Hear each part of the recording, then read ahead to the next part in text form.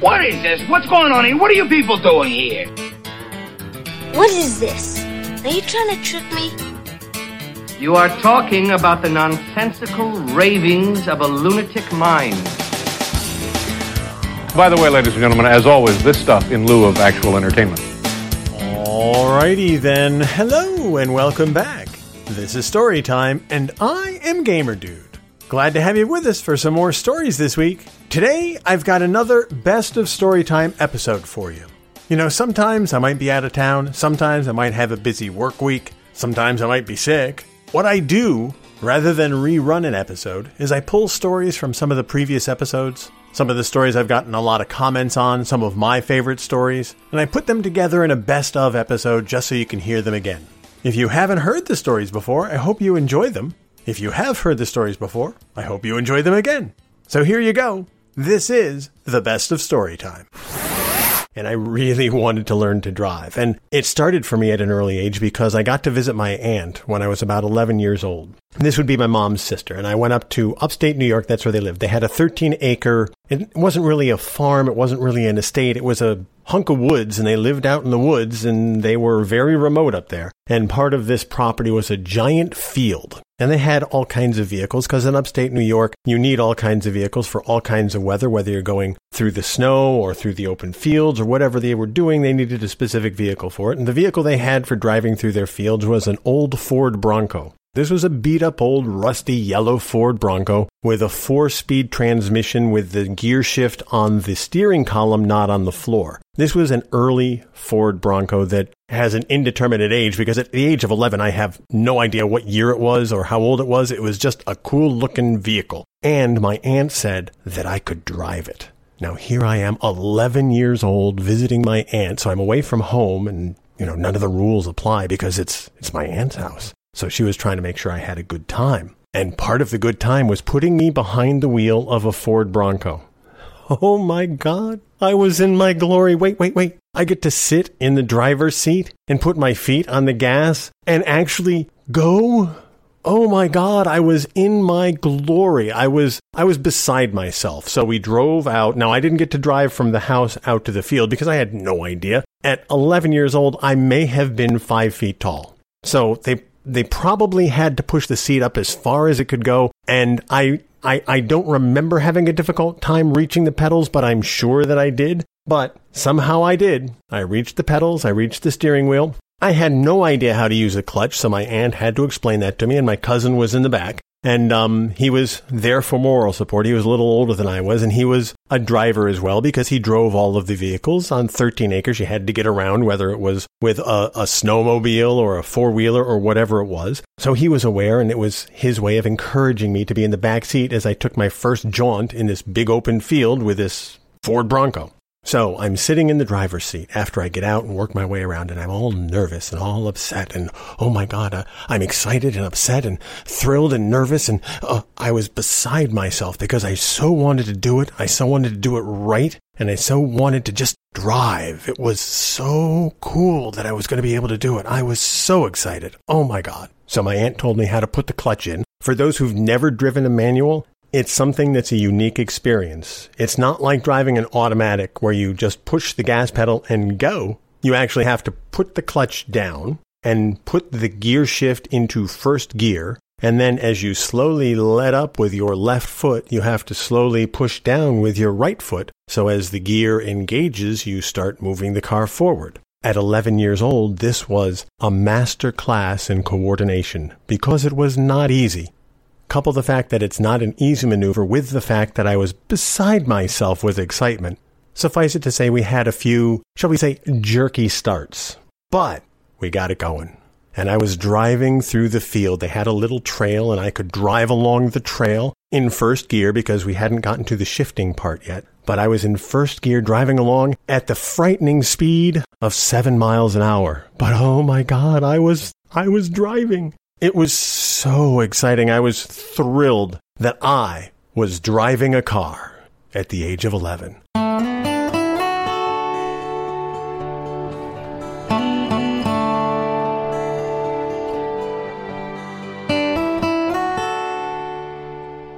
One of the first things that I learned about cooking and baking, I actually learned from my father. I always wanted to learn how to make the cakes that my grandmother made or that my mother made. My grandmother, my dad's mom, was a very good baker, and so he learned how to bake from her. Baking, and here's the tip that I'm going to give you for your use. Baking is very, very simple if you can follow directions. Find a recipe, look at the recipe, get all the ingredients together, and just follow it step by step. It's really, really easy. I didn't used to think so, but my dad taught me how easy it was. And actually, this is some of the bonding time that I had with my dad was in the kitchen. He taught me how to bake. Not my mom. My mom could bake too, but my dad is the one who taught me how to bake a cake. And I remember clearly standing in the kitchen with him, and he showed me from the beginning, when you see a recipe that calls for creaming the butter, I know where your mind is, stop it. Creaming the butter is something entirely different than what you're thinking, you evil people. Creaming the butter has to do with taking softened butter in a mixing bowl and using a wooden or metal spoon, spreading it and working it and moving it around the bowl so that it's almost fluffy. I know you find that hard to believe, but if you do it correctly, you get nice, smooth, creamy butter, which is important for making cookies. I know you're going to say, Gamer Dude, is this whole episode about recipes? No, it's about the experience of cooking and the experience of baking. Because when I was standing there and my dad was showing me how to cream butter, it was important to learn, but it was also a bonding moment. I remember it to this day. I remember it like it was yesterday. And this was a lot of yesterdays ago. It was one of those moments, for whatever reason, that stuck with me. Because that whole recipe process, the creaming the butter, the adding the sugar to it, my dad took the time to show me how to measure butter. And he showed me how to measure butter if you didn't have a full stick of butter, but you had a lot of little pieces of butter. He showed me how to measure butter by putting it in a measuring cup and adding water because butter floats. It's a mathematical equation, but it was like a miraculous revelation to me. I said, oh, there is a way to do that, and my dad knew this stuff. And he took me step by step through the recipe, from the creaming the butter, adding the sugar, mixing the dry ingredients. He told me the importance of keeping dry ingredients separate from the wet ingredients, which is the butter, the egg, and the sugar.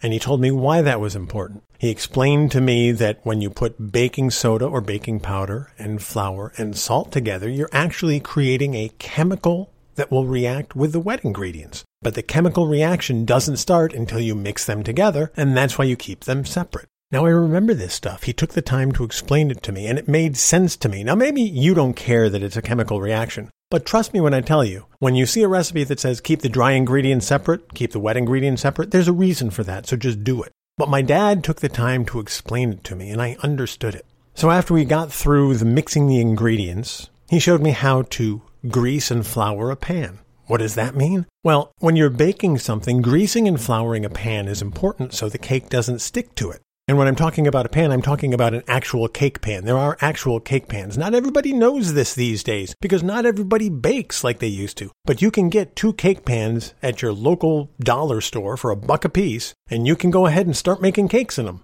I still have the cake pans that my mother was using when I was a kid because they last for freaking ever. And they still work well, and all you have to do is grease them, flour them, put your batter in, and boom. But he showed me the process and why it's important. And so I learned how to do that, and I learned why I did that. And then he showed me how to measure the batter into each of the pans, because you never fill a pan up, because as you bake the batter, it rises. So if you fill a pan up, you'll have one very thick layer and one very thin layer, because there's never enough cake batter to fill 2 pans. But there is enough cake batter to fill 2 pans 2/3 full. And that's how you get even layers. And this is the stuff that he took time to explain to me. So from there, he took me through how to tell when the cake is done. And yes, you can cook it for 25 to 27 minutes or whatever the recipe calls for, and that's certainly a good way to determine. You just check it on the clock. But he also explained not all ovens are the same temperature. And he showed me how to use a toothpick or a knife, if you don't have a toothpick, on how to determine whether a cake is done. And all you do is take the toothpick and push it into the center of the cake and pull it out. And if it comes out clean, the cake is done. And if there's stuff stuck to it, that means the cake's not done yet, and you leave it cook for a couple more minutes. Little things like that he walked me through. And that's why it stayed with me, because not only was it me spending time with my dad, but it was me spending time with my dad doing something that was important to me, which was learning how to make a cake.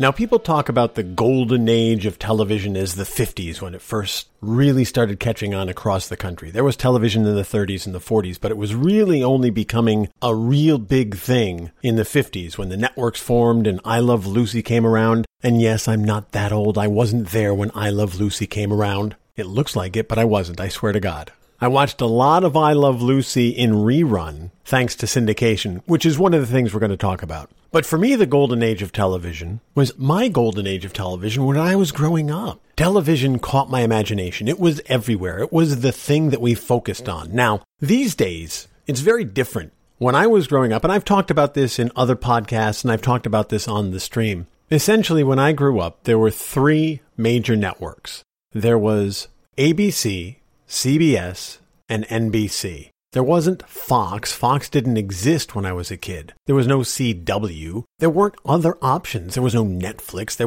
was no internet when I was a kid. Well, there was an internet. It just wasn't the way it is now. Now, I happened to live close enough to New York City, so we also had what were called local stations that ran shows in syndication.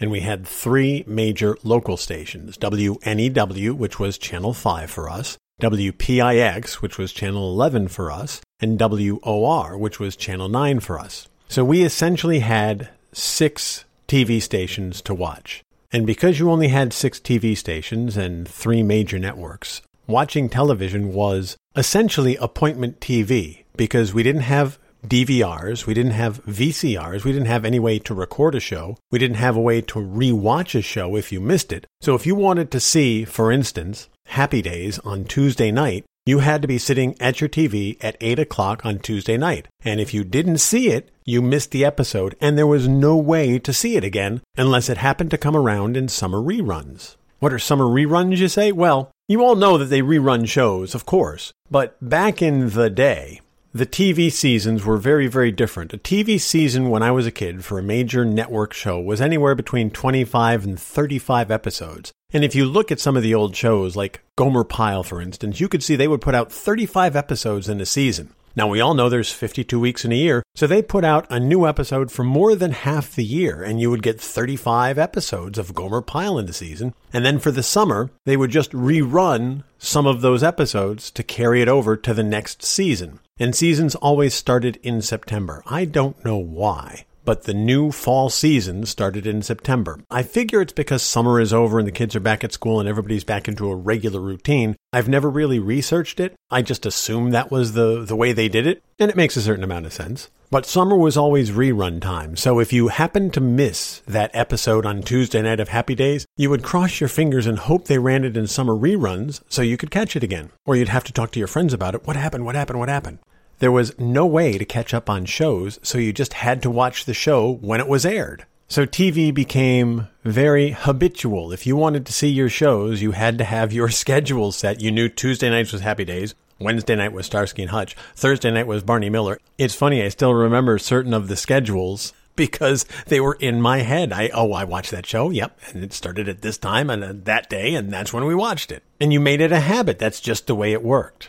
Now, the local stations would run older shows in syndication, just like they do now. I mean, the older shows now in syndications are ones that I was watching when they were first run. But when I was a kid, they would run things like Andy Griffith. The Andy Griffith Show was on in the 60s, and they were running it in syndication in the 70s. Actually, they're still running it in syndication if you look in the right places. And they would run things like The Brady Bunch and The Munsters and The Addams Family. Those were all the shows that were on in the afternoons or in that early evening slot between 6 p.m. and 8 p.m. before the network shows started. So you could catch episodes of Bewitched or I Dream of Jeannie. Those were all the syndicated shows that we watched. And they would just run those all day long to fill in the schedule. They didn't have a lot of new programming in the afternoon. There was no talk shows. There was no The Talk or Oprah or Ellen. Those didn't come out until the 70s and the 80s, and even those are not the early ones. Phil Donahue was one of the early talk shows, and they were so boring. Oh, I didn't watch those. Sally Jesse Raphael. She was another one of the early talk show hosts. Go Google her if you want to see somebody with some really big glasses. But she was a big voice on daytime TV. But that's something they started running instead of syndicated reruns in the hopes of getting bigger ratings and bigger advertiser dollars. And we kids didn't care about that. Oh, who cares about Phil Donahue? Big deal. But watching syndicated shows like Gilligan's Island or I Dream of Jeannie, that's where we learned about the early 60s TV shows and where we learned about basic sitcom premises and the setup and the joke and the dumb parents and the smart kids and all that kind of thing. That's where it all started, and a lot of sitcoms these days follow the template that was set back then.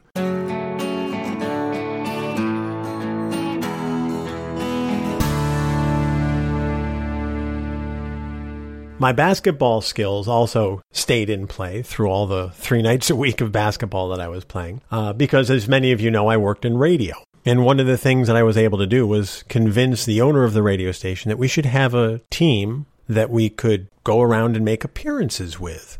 I got the idea from some of the football teams and some of the baseball teams that would field retirees from the team to go around as goodwill ambassadors for the Giants, for instance, and play basketball against the faculty of your high school. And I thought, that's a great idea. Let's do that. So I convinced the owner of the station that the air staff, the news staff, the salespeople should all form the WRNJ All-Stars. And we were a basketball team. And so what we did was we would advertise on the air as a charity fundraiser if they would like to have us come to their school or their facility, the Lions Club, the Moose Lodge, the high school, whatever school or organization was interested in doing a fundraiser where you could play basketball against the WRNJ All-Stars, we would show up and play. We didn't guarantee a win, we didn't guarantee a loss, we guaranteed a good game and fun to be had by all. And so we did that a couple of times. We were able to do a couple of fundraisers. One of the greatest moments for me was when my old high school, which was in the listening area of my radio station, agreed to have us in to play basketball against the high school staff. This was awesome for me because I never played high school basketball. I would have loved to, but this was almost as good because I was playing basketball on my high school court against the teachers that I had when I was in school. It was awesome. We lost that game, but it was still awesome. I got to make some diving plays, and I got to make some running jump shots, and I got to make all kinds of amazing, in my mind, plays in front of the people that I at one time went to school with. It was great fun. The best game, though, as one of the WRNJ All-Stars, and this is my sporting moment of my life. I know, it's a very low bar because I didn't have many. But the sporting moment of my life is the game we played against the local high school. Not the one that I went to. Mine was a regional school. This was the local high school in the town where the radio station was. And we were running the All-Stars against the local high school staff. And all of the pomp and circumstance you expect from an all-star basketball game was there. The auditorium was filled to overflowing. There was probably 200 people there. But boy, it felt like it was full to overflowing. The crowd was going crazy. It really was. I mean, for a bunch of local radio disc jockeys and local high school teachers, the place was a frenzy. I remember it to this day. It was crazy loud in there. And it was the biggest crowd that I've ever played in front of. And it was amazing to just march out there and have the team around me, and it was as close as I'll ever come to that moment that everybody hears about in sports where the crowd has you motivated, the adrenaline's pumping, you're all so excited. It was that moment. It was that moment where you can feel your heart beating in your chest, you can feel the butterflies in your stomach, you feel the sweat pouring off your brow as you're getting pumped up for this game because the crowd was into it, the team was into it, and everybody was watching. It was great. It was everything that I thought that it would be. And the game was a really good game. I don't remember the final score, but I remember it being a back and forth game throughout the entire game. I remember trading baskets, going up by 4, going down by 4. It was back and forth through the first half. Then there was the halftime break, and then we had the second 10-minute half. We were playing 10-minute halves, of course. And I remember the clock winding down, and we had timeouts, and we had fouls, and we had referees, and it was all of the pomp and circumstance that goes with a game like that. And we're down to the last 5 seconds, and we have a timeout. And we're trying to call the last play. Now, I'm 6 feet tall. I was the point guard on the team. We had a couple of forwards who were 6'3", 6'4". We had a couple other guards. We had a center who was about 6'4". We had a couple of good shooters. I've always been a decent shooter. I've never been a lights-out shooter, but I've always been a decent shooter. So I thought that the play, of course, me being me, I thought the play should come to me. It didn't. The tall guys were planning the play, and I said, fine, whatever. One of the tall guys happened to be the owner of the station. Who am I to countermand what the owner of the station wanted to do? He was on the floor. He wanted to play. You get to call the play, sir. Go right ahead. So he and the other tall guy worked out the play between them. and I was off on the wing on the baseline. And the clock is ticking down. The ball is inbounded to the one tall guy at the top of the key, and he passes it inside the lane to the other tall guy who's about 10 feet out. And he takes a shot, and the clock is winding down, and the shot bounces off the rim. And I crash the board, and I remember going up as high as my little 6-foot frame would go, which was about 6 feet 2 inches. But somehow, I got the rebound. It was a clean rebound. There was nobody around. I went right back up with the rebound, banked it off the glass, swoosh, right through the net. Bang! The buzzer goes off. We won by 1 point. The only buzzer beater in my entire life. And it was glorious. And to this day, I still get a chill thinking about that. Because it was a buzzer beater with the crowd watching, with everybody going wild, with the team surrounding me going, Rah! It was amazing. And it's a feeling I'll never forget. And I think that's why we play sports. Even if you're the weekend warrior, even if you're the guy who plays once a week, once a month, once every couple of months, those moments where your adrenaline's pumping, where you get the winning shot, where everything comes together, that's what we live for. And that's what makes sports so much fun. That's going to do it for this episode of Storytime. Thanks so much for listening. I really do appreciate you listening to all of the episodes, including this best of episode. Hope you liked it. If you have any suggestions or stories you'd like to hear on future best of episodes, message me on Twitter, whisper me on Twitch. Just let me know. We'll find those stories. We'll put them up in future episodes. Thanks again, guys. Until next time, you take care of yourselves. And I'll see you when I see you.